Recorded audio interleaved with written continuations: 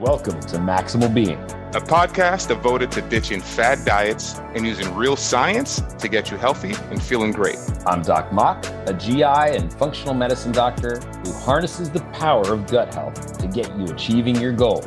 And I'm Jackie P., a well-informed layman who challenges the experts and asks the questions that you want. Don't forget to hit the subscribe button or leave a comment. And now, on to the show. Hello, Maximal Beings. It is I, your favorite layman, Jackie P., with my co-hostess with the mostest, Doc Mock. And today we have a very, very interesting guest, Dr. Shirazi. I am Jackie P., your favorite layman. I'm here just to make sure that these experts stay on a non-expert level. And we have Doc Mock.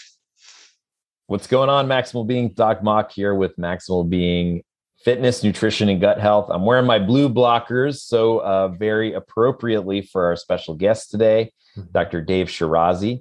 For all of you out there that don't know me, I'm Dr. Mock. I'm a therapeutic endoscopist. That's a fancy GI doctor that deals mostly with cancer, but I also have a functional medicine background. And so we're here to exercise our Western as well as our more holistic sides to deal with a very common problem here in America, and that is pain. So I'm very excited to introduce to all of you Dr. Dave Shirazi. His story is just fascinating, and I can't wait to learn so much from him today. Dr. Shirazi. Thank you guys for having me. Thanks for working late tonight to have me on.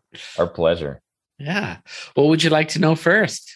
So I want to hear, where you're from and about your training and how you arrived at being an expert in sleep and TMJ and pain. So tell us more. Wow. Well, this specialty, I can honestly say it chose me. This is definitely one of those stories. I come from a family of doctors. Like almost everyone in my family is a doctor or a dentist. My father was a pharmacist. And when I was 14, I was watching my mom do a root canal, and I thought it was the coolest thing in the world.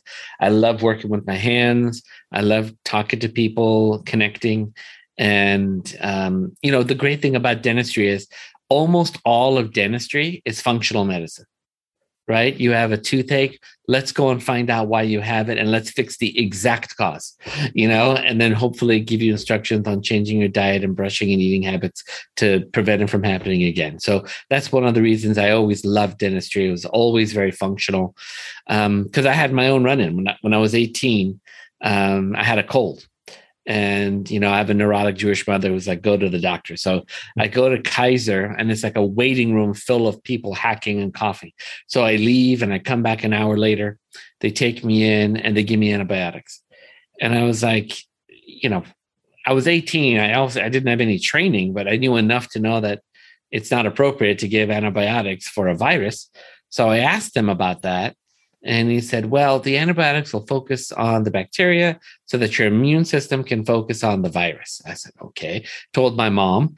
My mom's like, well, if the doctor told you to take it, you got to take it. She's in that genre where you just do whatever the doctor tells you to do. So I took it. I got better. And as you can guess, I'm a bit of a nerd. So I went into the library. This is pre-internet. Went to the library, looked it up. Those. And even in 1990, 1991, we knew that you don't do that. you wait until you either treat symptomatically or you do things that are more focused on the virus, right? And you can end up with an aversion or a sensitivity to that antibiotic, and it may not work later on when you actually need it. So I just remember thinking, these people don't know what the hell they're doing. It was like a distinct thought I had about doctors in general. And plus, because my whole family were doctors, I didn't put them on a pedestal, right? So they would talk about interesting cases, and I would get excited when they would talk about how they would have to research into the backstory of how this person. I remember my uncle was telling the story when I was a little kid about how someone had horrible acid reflux and they couldn't find out why. So he asked the guy, like, okay, give me like your daily routine. And he goes, well, I drink orange juice. I have a glass of orange juice every day. He goes, okay, just one glass? He goes, yep, that's it. He goes, how do you drink it? He goes, well, I buy a tub and I put it in this clay pot and I take a cup from it every morning. So he comes to find out that the acid was leaching, and he was getting the clay pot remnants, and that was causing the acid reflux. End of story. I love stuff like that. I thought that was the coolest thing. Cool. So I went into dental school, and with the idea of studying something holistic, so that when I have a family, I can treat them more holistically. I didn't have an intention of actually practicing Chinese medicine. I just wanted to learn it.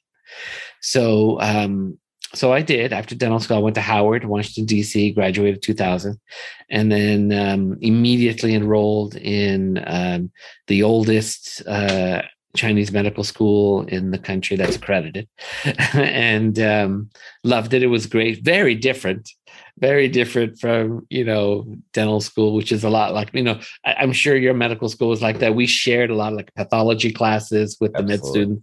So this was quite different. Actually, what was most salient, now that I'm like, looking back on my education and my career, the ancient texts in Chinese medicine and Ayurvedic medicine, they would say, okay, patient presents like this, because obviously they didn't have blood work or x-rays back then, right? So they would say patient presents with these symptoms. It's probably this, okay? This is the formula you give them, okay? And that's it. But if they get worse with new symptoms like this, that means you were wrong in the original diagnosis. It was really this. And then this is the formula for that, and that's what will fix the patient. So, as we all know, we learn more from our failures as we do our successes, way more, can't even compare. And the educational texts were entirely like that. They're like, this is how you treat it, but if you fail, this is probably why you failed, right? And, Western medicine wasn't really like that. It's like, okay, you try that, all right, I don't know.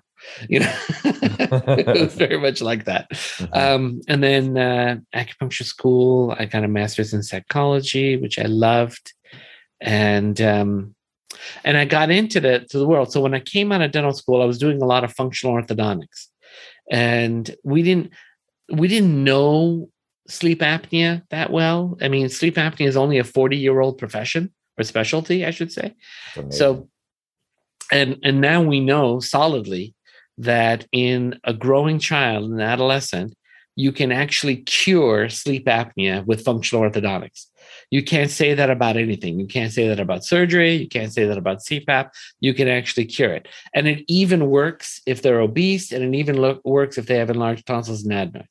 Wow. So I was just doing this because this research wasn't published yet. And I was doing this, and I was like, okay, because I was that kid. I was the kid that had ADD and bedwetting. And, like I said, my whole family is doctors, but nobody knew back then that that's what causes it. And now there's so much literature showing that ADD is caused, and ADHD is caused by sleep apnea in children. It's overwhelming. There's thousands of studies at this point. Wow.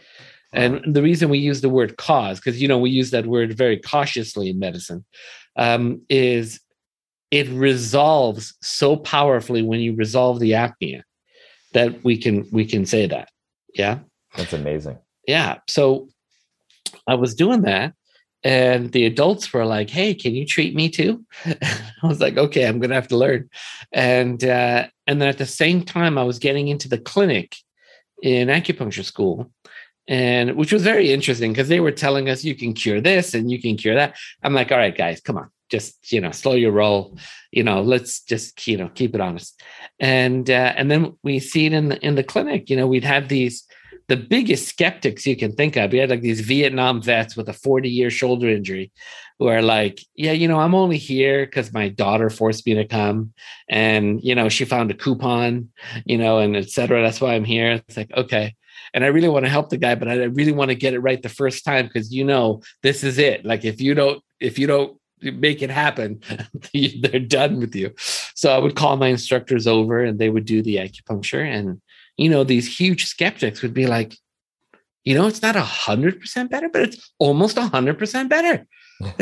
I can't believe it. I've had physical therapy, I've had steroid shots, all the stuff. I was like, okay.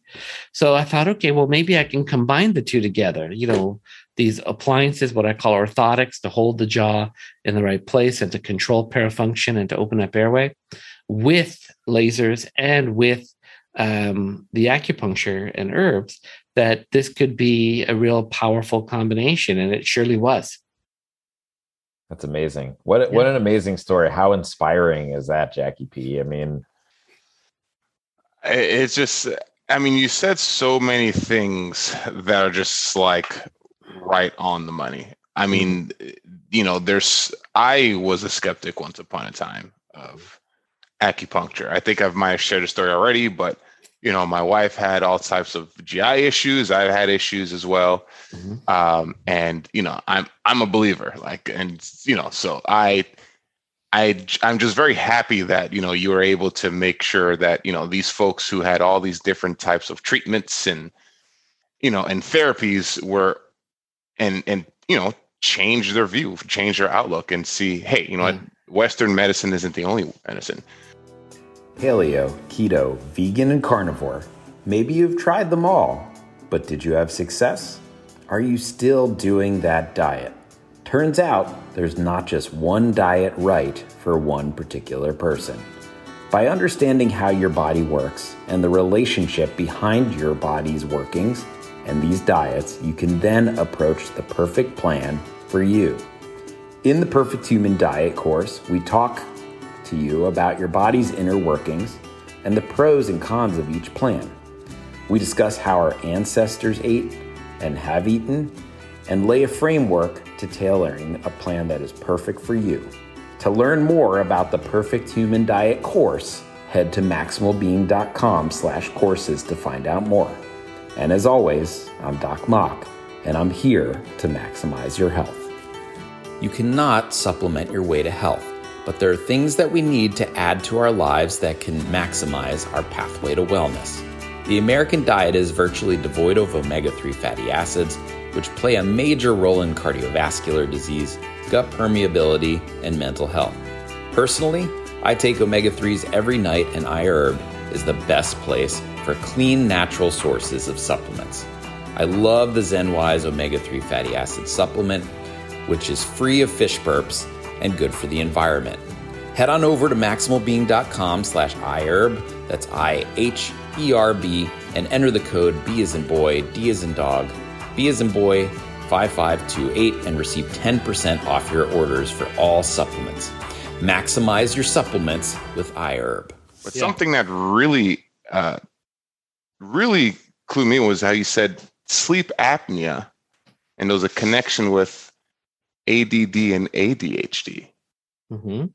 I know that might not be what we were meant to talk about, but I feel like there might be. It piqued my brain, and you know, so I was curious if you can maybe go into that just a little bit more.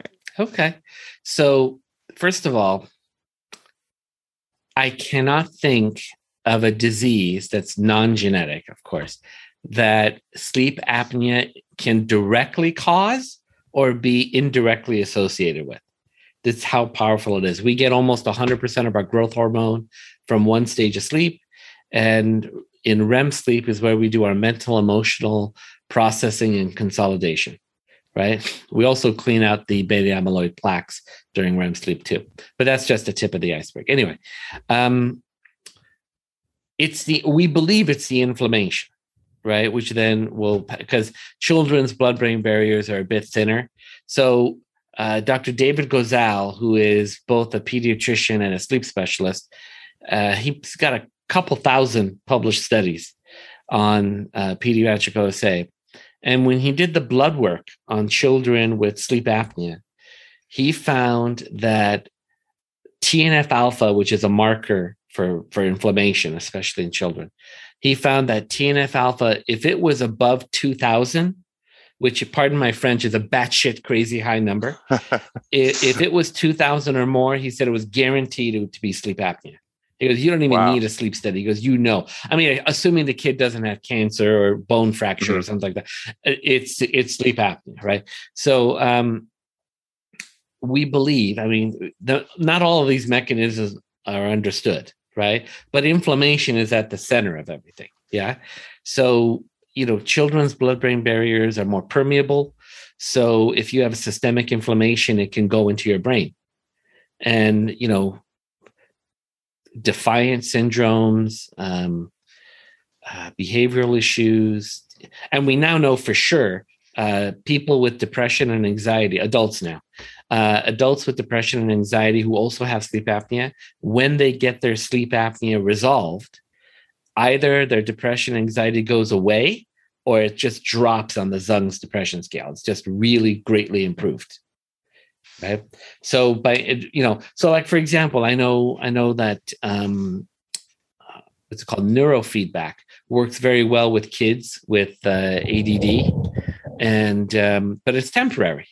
They have to keep doing it, right? But if you just focus on the sleep apnea, at least initially, and then see if you need neurofeedback, you'll be in a far better place. Yeah, there's so many modalities out there to treat sleep apnea. I think one of the most important ones would be, like taping your mouth shut while you sleep, which sounds kind of barbaric, I think, to probably a lot of the lay people out there. But, it certainly is a well-studied and evidence-based practice that can resolve some degree of sleep apnea. Do you agree, Dr. Shirazi? Yeah, I don't know if it's well-studied. I know that there's some, anecdotal stuff. I mean, I recommend it. But the reason we believe it works is because we're changing the child's end tidal CO2 by doing that. We have a narrow window of what's normal for CO2 levels in our body, and we have a huge magnitude more order of CO2 receptors in our body than we do oxygen. I think we've got 1 or 2 oxygen receptors, and we've got hundreds of CO2 receptors. That means it's pretty important. Yeah. Mm-hmm. So when you mouth breathe, if your nose is stuffed up and you mouth breathe, you just you outgas too much carbon dioxide. And if you don't have enough carbon dioxide, the oxygen does not liberate from your hemoglobin. So you can have, 100% saturation of oxygen in your blood, but it's not coming out. It's not getting into your organs. Yeah. So when you tape, you allow the natural slow intake and exhalation of air, which then maintains your normal level of CO2, right? So the purpose of taping is to really encourage and enforce even nasal breathing. And that nasal breathing also helps to keep the air at a different temperature than you would ambient air, which is vital for oxygen exchange as well, right? Mm-hmm. Yeah. Another thing you touched on, which I thought was interesting to just kind of outlay, because we have discussed, leaky gut to the listeners. Obviously, being a GI doctor, I see it all the time. But you mentioned a little bit about what sounds like leaky brain, or kind of a leak in the blood-brain barrier. Mm-hmm. Can you just back up and go through, that blood-brain barrier and, the impact that these conditions have on that blood-brain barrier? So what we know about the early permeability, and as it starts to solidify, in children, adolescent, and then adults. And if we've got, like, for example, we know obesity is what, above 30% now in children. And it's not just an issue of too many carbs. The quality of food that we're getting is very, very poor. We have, I shudder to think of a first world nation that has as low a standards of food quality as we do in America. The food dyes, the genetic modifications, which we still don't know hardly anything about, are really, it's a disgrace.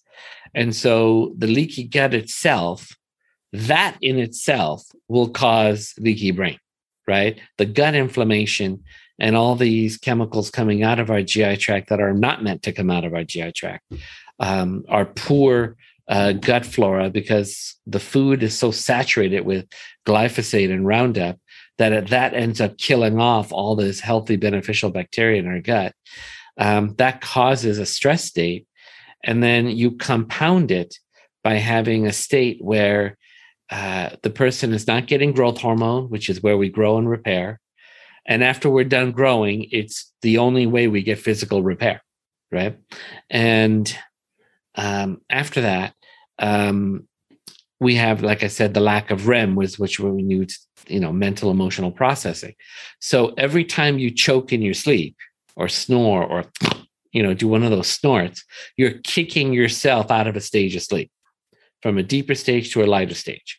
And therefore, you're not giving yourself your growth hormone and your REM processing of your brain, right?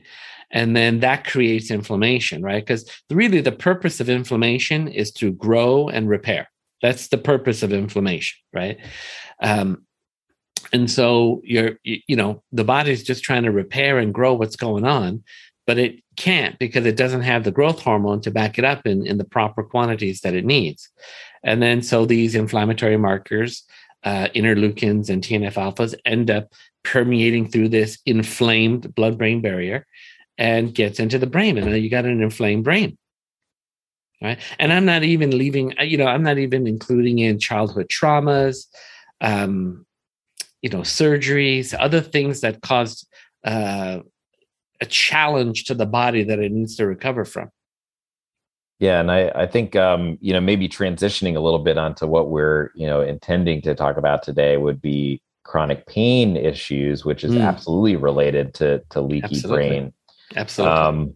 Childhood traumas also play a huge role in chronic pain conditions. I'm certain that you've seen that in your practice, right, Dr. Shirazi?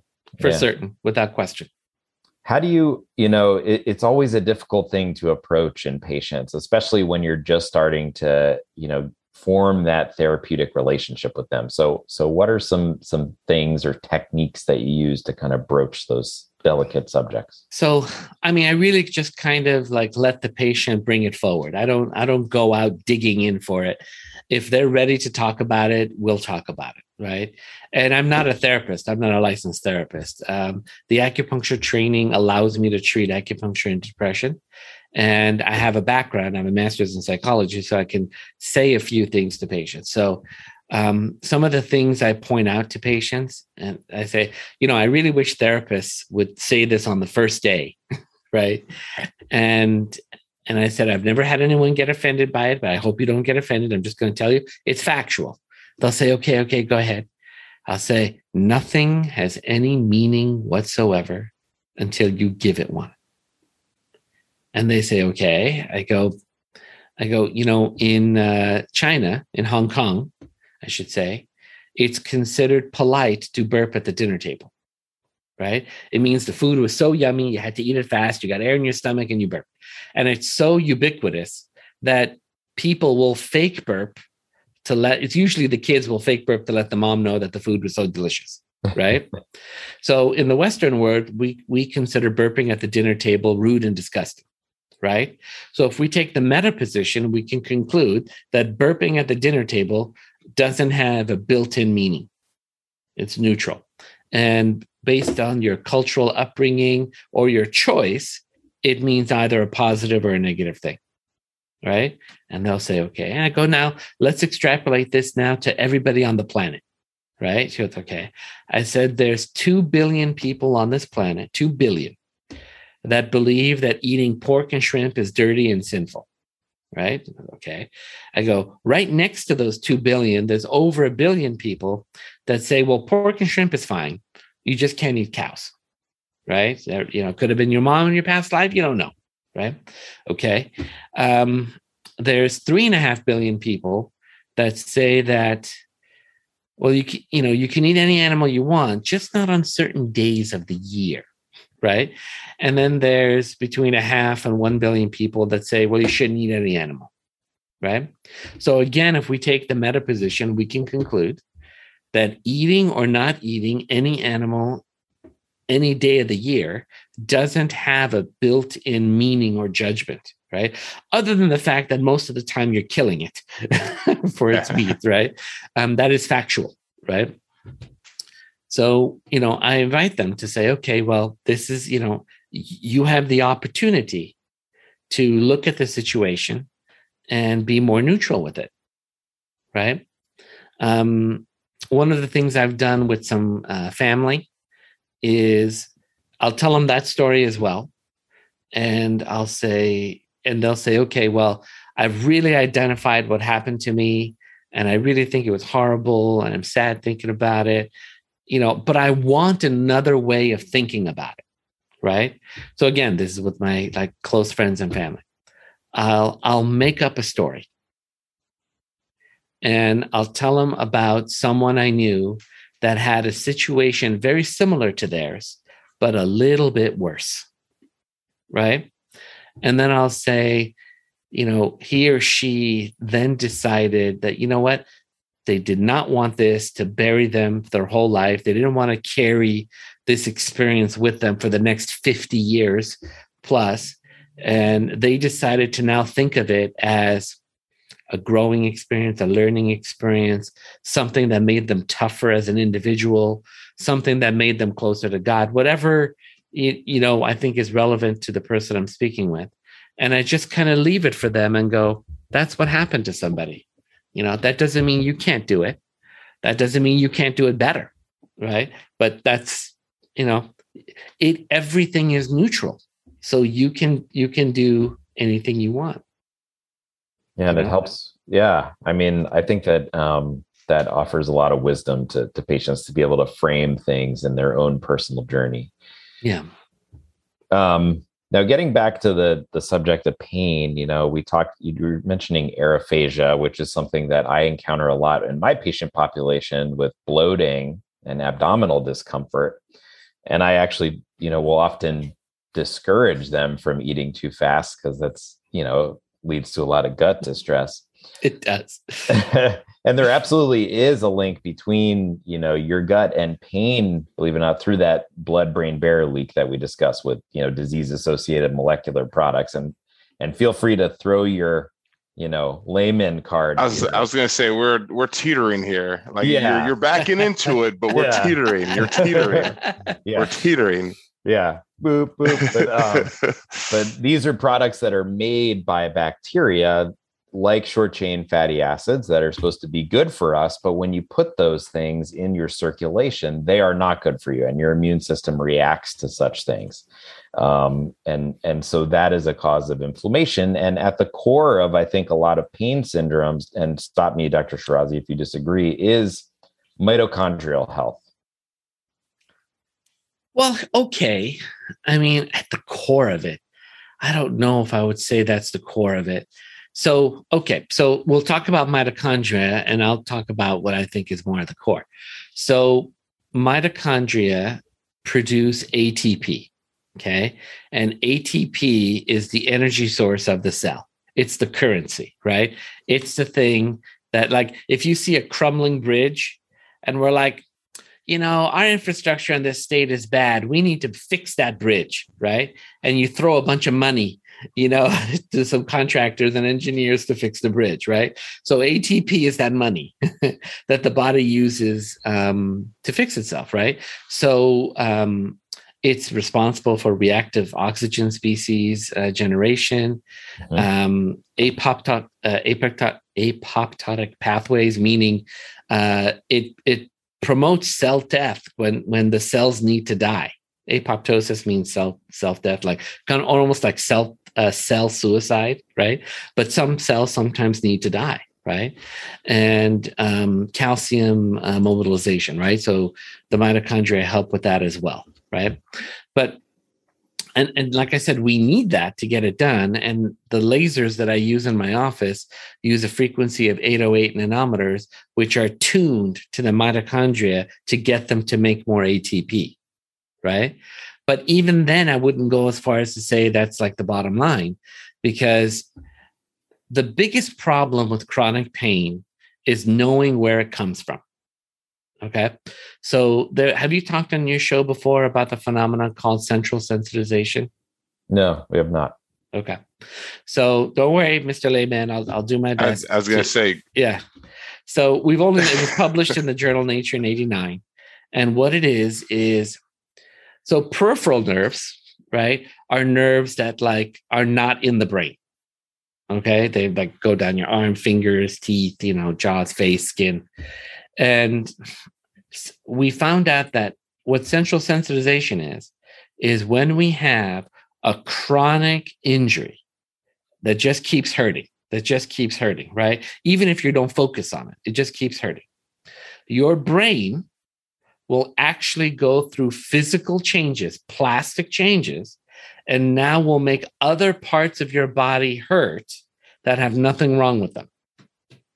Right? So migraines are centrally sensitized trigeminal disorders. Yeah. Trigeminal neuralgia, burning mouth syndrome. These are all centrally, and they're not the only ones. They're centrally sensitized disorders. Fibromyalgia is a centrally sensitized disorder.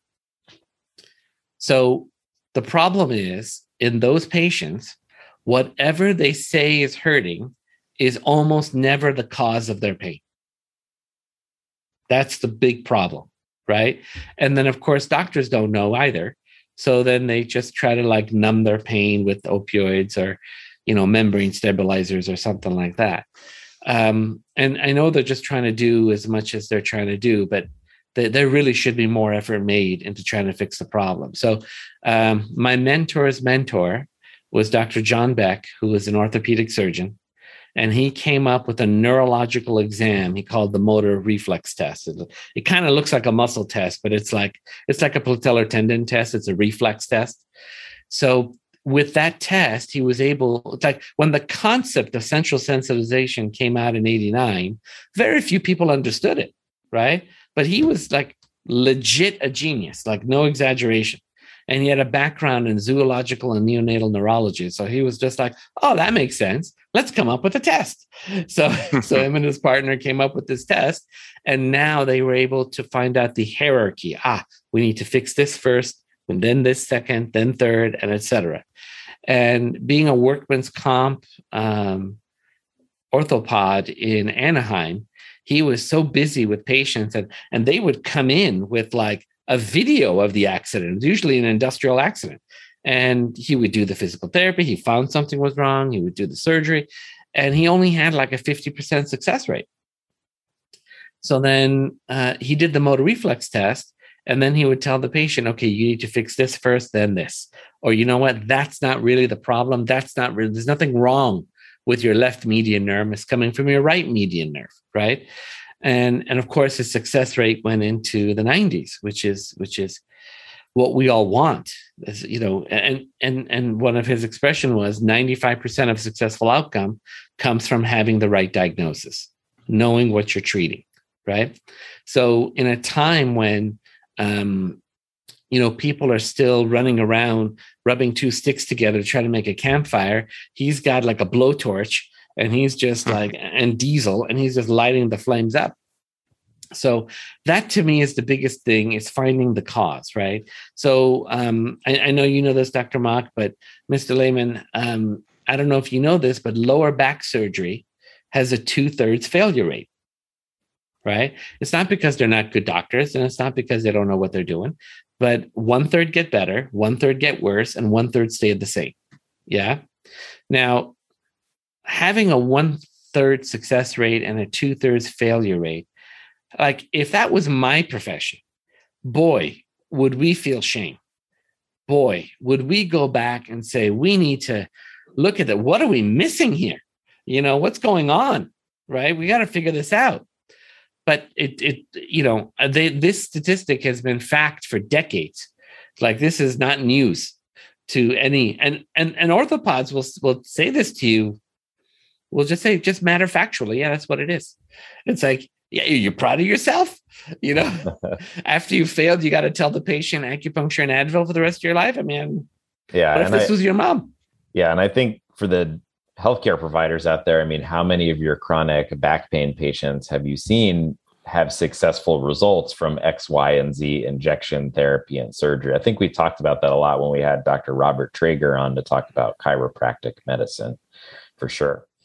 I guess, just in terms of, so obviously there is the root cause analysis aspect, but on the cellular level, I think, the mitochondria in generating their reactive oxygen species and calcium signaling, and Jackie P, these are things on a cellular level with the powerhouse. You have a sick powerhouse, right? The powerhouse of the cell. Exactly. The mitochondria. I'm with you. Yes. Yeah. So, I mean, pain, you have different types of pain, right, Dr. Shirazi? And so some of these involve nerve signaling, or pretty much all of them do, which is your electrical system, right? So you have impulse or stimulus in, goes up to your brain, sends a signal to your brain that something is going on. And the mitochondria are largely involved in powering those signals. But if you could just break down the different types of pain that exist for the audience. Yeah. So we have, acute and chronic pain, right? As you know, acute being newly that happened, chronic being over 6 months typically. Sometimes we'll say over 3 months. And those are the chronic ones are the ones that will become the centrally sensitized pain disorders. But we have different nerves in our bodies that handle pain differently. So we have, C fibers, which are more for like acute pain. And then we've got these long fibers that are myelinated. With all the different pains, usually acute pain is not something, anyone really like you and I deal with, because patients are usually looking at an over-the-counter product to just take care of it until it goes away, and it usually does. So it's really the chronic pain that they're coming in for, right?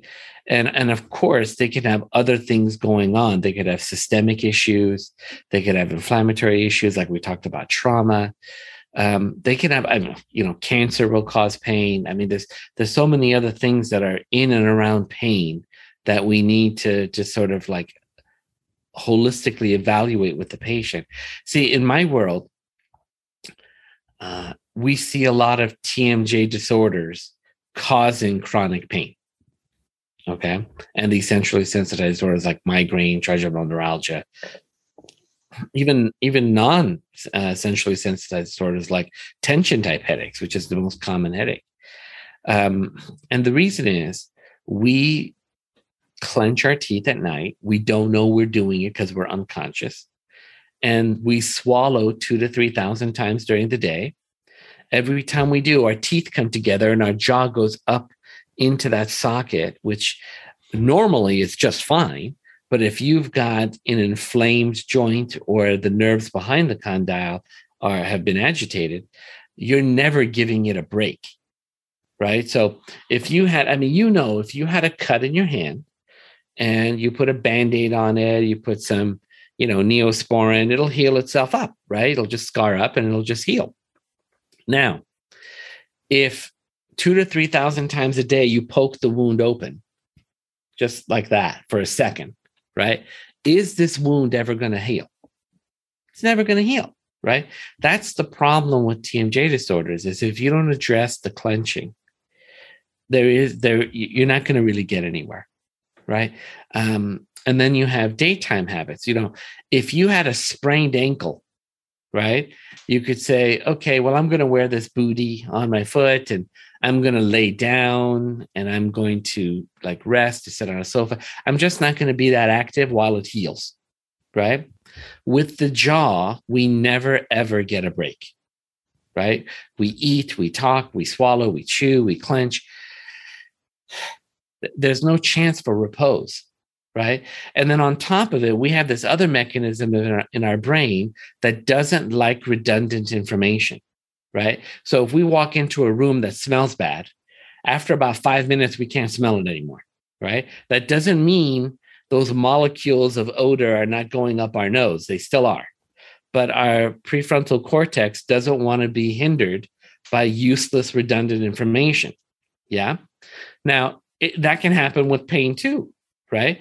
And so with someone who's swallowing and injuring a nerve 2,000 to 3,000 times a day, and then unconsciously in their sleep, the brain is not putting any attention on it. Not until you start poking and prodding do you realize, wow, that really hurts, right? Because the brain doesn't like redundant information. So it's a real, an ENT, I believe, wrote an article called TMJ, the Great Imposter, right? Because there were so many issues that were tied in to TMJ disorders, not just tension type and migraine type headaches, but then now you have otalgia, like ear pain, tinnitus, and just stuffiness in the ear, right? When the jaw is too far back, it'll press up against the ear. So for us who work on the functional aspects of treating TMJ disorders, that was like, yes, brother. Yes, that, yeah, it is the great imposter. And if people knew that they could resolve their tension type headache or resolve their migraine by treating their TMJ issue, if they have one, then I think if that was more common knowledge, people would go to a TMJ expert sooner than they would go into, let's say, a neurologist. Yeah. And anecdotally, I certainly center a lot of my stress around TMJ for sure. I mean, or you do it when you exercise, right? You're lifting a weight, you're going to be clenching your jaw at that point. Yeah, absolutely. So, but what are some of the other, what are some of the holistic things that you do to attack this problem? I mean, do you just say go to the store and buy an over-the-counter TMJ thing? No, my issue with over-the-counter appliances is they disintegrate and you have to buy a new one, right? But they don't disintegrate at the shelf at CVS. They disintegrate where it's wet at 98.7 degrees. So that means you're swallowing that plastic. Yeah. So you put in this device and you swallow plastic. And I mean, as a GI doc, you got to tell me how good is it to swallow BPA? So that's why I'm not for them. If it was temporary use, right?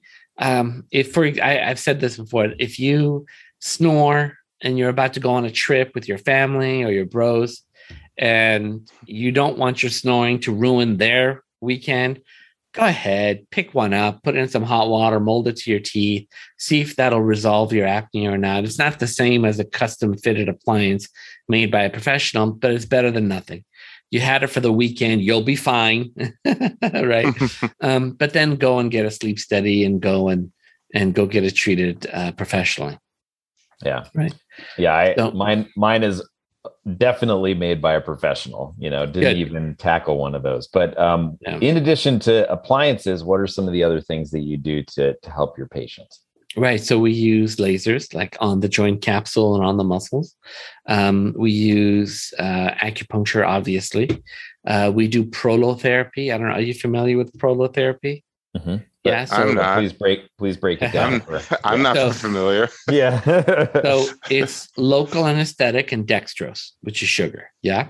And it has the exact opposite effect of a steroid, whereas a steroid suppresses your immune system and your inflammatory reaction. This promotes an inflammation, right?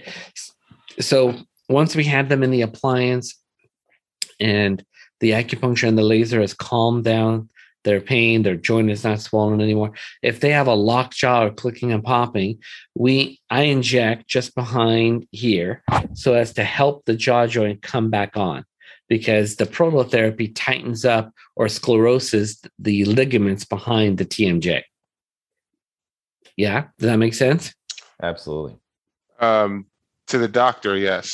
So basically, you're promoting swelling to help the jaw get back in place. Yeah, I would say instead of using the word swelling, I'd say okay. So the purpose of inflammation is for repair. Right. Yeah. So in the beginning, obviously, they're coming in with all kinds of inflammation. So I can't do it then. But once their inflammation is calmed down, the swelling is calmed down, their pain is calmed down. If they're just locked or has clicking, then I do an injection to tighten up the ligaments using inflammation. Like I'm focusing inflammation on one spot to get a little bit of repair in one spot. Gotcha. It's kind of like we've talked about with exercise or infrared therapy, or in our cold thermogenesis, podcast, Jackie P, where a little bit of inflammation or noxious stimuli allows our body to adapt, what we term hormesis, right? In this case, it's a good noxious stimuli that allows the body to adapt in a positive manner. But too much of that, or too long of a period with that noxious stimuli, and that is a maladaptive response. Yeah. I certainly have heard, we talk about omega-3 fatty acids all the time for so many implications, but, Jackie P, this is another situation. I mean, pain management, essential amino acids and essential fatty acids are absolutely paramount to these conditions. at least in my research.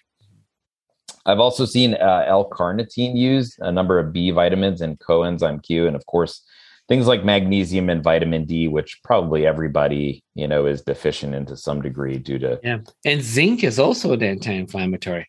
Yeah. It's also a really important trace mineral to have. And curcumin, curcumin, yeah, turmeric is wonderful anti-inflammatory. So I do recommend that for people. Yeah. If it's indicated. Quercetin. So I think that we've outlined a lot of very important points, and why don't we go to a brief commercial break, and we will return after that commercial break with Dr. Dave Shirazi. What's going on, Maximal Beings? It's Doc Mock here. Many of you are returning to the gym now, but some are not going back. Regardless of what you plan, Rogue has got the right gear to fit your needs. I personally own a barbell set and love it. The Black Ops shorts are sweat resistant and flexible for getting deep in your squats. Head on over to maximalbeing.com/rogue for our referral link. Order 3 items and they ship for free. And as usual, it's Doc Mock, and I'm here to maximize your pathway to wellness. If you're stuck at home and cannot make it to the grocery store, delivery may be the best way to stay clean and healthy. Instacart is the national leader in the direct-to-home delivery service. With numerous major chains and food from smaller stores, you can get those local veggies sent directly to your doorstep. Head on over to maximalbeing.com/Instacart and maximize your nutrition today. All right, and we're back with Dr. David Shirazi, and he's talking to us about chronic pain. We've outlined sleep apnea. We've outlined how pain can be centralized, and also TMJ. And I think that Jackie P has some, lightning round questions for you, Dr. Shirazi. Go for it, Jackie P. Hi, Dr. Shirazi. How are you? It's been a while since I've seen you before the break. All right. So the first is, what is your favorite exercise? You mean personally, or do you mean for people with TMJ problems? Why not both? Okay. For people with TMJ issues, I try to promote a normal swallow, which means the tip of the tongue goes right behind the front teeth, when we say the letter N as in Nancy, the tip of the tongue goes there, and the rest of the tongue must go on the roof of the mouth. The tongue must never touch teeth or lay low in a swallow. Never, never. Yeah. So you follow? Yes. So the tongue must never touch teeth or lay low. Or lay low in the mouth. That's right. Right. So when we when we're swallowing. Sure. So the tip of the tongue goes there, and then it goes right there. And then once I know that that's their habit, I may have them do an exercise where they keep the tip of their tongue on that spot, and that it's actually called the spot. I'm not making it up. That's what they call it. And with that tongue there, they open to their maximum opening with the tongue still there. Yeah. And then I have them do that again with the suction cup on the roof of their mouth, like the tongue suction cupped on the roof of the mouth, making a click like that. You follow? Okay. Personal exercise. You can tell from my body, I don't love personal exercise. I could tell you the one I despise the most is burpees, right?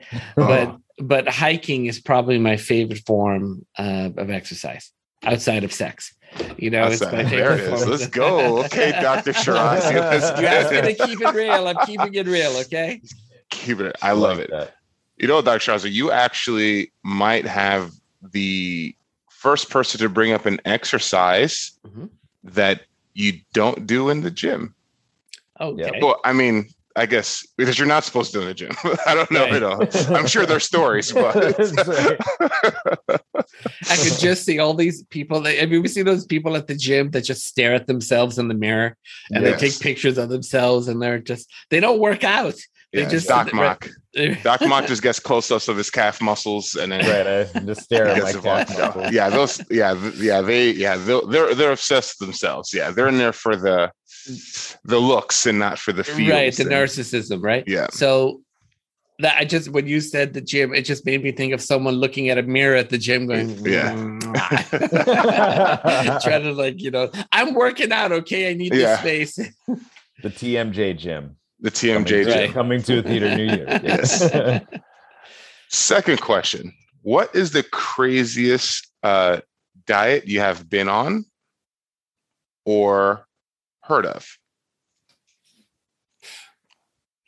Well, I'm a big believer in the HCG diet, the human chorionic gonadotropin diet, where you take these very, very low trace amounts of this embryonic fluid, and you go on a 500 calorie or less per day diet.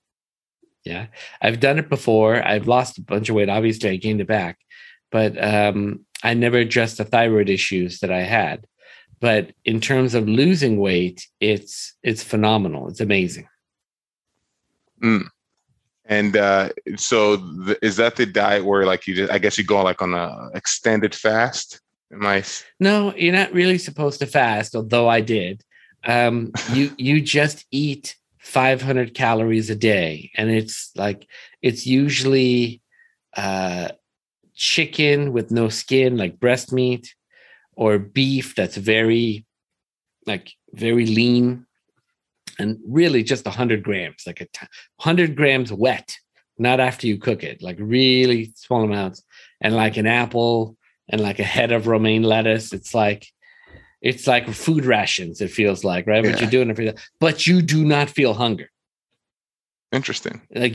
Sincerely, you don't feel hunger, right? So, HCG is something that evolution has given the mother, so that when the fetus is eating 24/7, right? Mm-hmm. So it's not feasible for a mom to eat 24/7. She has to sleep, right? So by having HCG, you're unlocking your brown fat so that the child can always eat. Oh, okay. Yeah. We've talked about too on our intermittent fasting podcast about how psychological, your hunger mechanism is, how very little of it is truly a ghrelin response, right? And ghrelin will downregulate over several days of fasting, as well as a profound calorie restriction. But like you so astutely pointed out, it is not a sustainable practice by any means. Correct. Yes. I actually tip my hat off to you for doing that more than once if you did that. I did. I like to eat, as most people know. Yeah. I know. Yeah. All right. And what is your favorite health book? Honestly, the best book ever written on nutrition, and that will ever be written on nutrition, is called Nutrition and Physical Degeneration by Weston Price. Yeah. He was a dentist 100 years ago. There was a debate among dentists of, are cavities normal? Right? Half the dentists were like, no, of course it's not normal. It's a disease. And the other half were like, well, I see it so often. It's normal. Everyone has it, right? So the president commissioned Weston Price to find out. So for 9 years, he went out all over the world, in societies that no longer exist now. And he not only looked at the rate of decay, but he looked at longevity, strength, their ability to breathe through their nose. He looked at all these things. And he found, I believe it was 14 societies that lived to be 100, and at 100 could still chop wood and carry water, right? Only one of them was vegetarian. Yeah, there was no vegans. But even the vegetarians, they ate eggs and cheese and I think fish. And the other 13, meat only encompassed 10% of their diet. And they always ate it with a fermented food, which what we now call prebiotic, probiotic. Yeah, those blue zone cultures, they have it all figured out, for sure. And a lot of them drink, some alcohol. Not all of them do, but the Greeks do, man. Oh my God, the Greek blue zones, those guys drink. Yes, absolutely. Those guys still womanize at 100. I mean, they're just on another level, dude. That's my grandfather for sure. He was dropping the fork at Hooters at his 90th birthday party. That's awesome. It has been such a pleasure talking with you. I mean, I have learned so much. I'm certain you have too, Jackie P. And, if anybody else wants to learn more, do you have a website that people can head to? So we have a bunch of videos on YouTube. I did a 1-hour Google Talk, so that was pretty informative for the layperson in Jackie P. But on my website, I also have a lot of resources. So TMJ LA is probably the easiest website to remember, but TMJ Conejo, CONEJO.com are both viable websites to find information. Those are the websites for my 2 practices in the LA area. That's wonderful. And I encourage all of you to check out. There's a ton of amazing information on there. And that Google Talk is just fascinating. Thank you for so glad you sharing that with us. So as always, Maximal Beings, our conversations go fast. We can't wait to talk to you on the next Maximal Being Fitness, Nutrition, Gut Health. Actually, today, when this podcast drops, I'll be giving a webinar on gastroesophageal reflux disease and acid conditions, both high and low. So check that out. And as always, you can email us at team@maximalbeing.com or head over to maximalbeing.com if you want to learn a little bit more in one of our courses. As always, I'm Doc Mock here, Jackie P. and Dr. David Shirazi, and we are here to maximize your health. Thank you so much. What's going on, Maximal Beings? Doc Mock here. If you haven't done so already, leave us a comment and hit the subscribe button. Let your friends and family know. That way we can get the word out and continue to bash the bro science.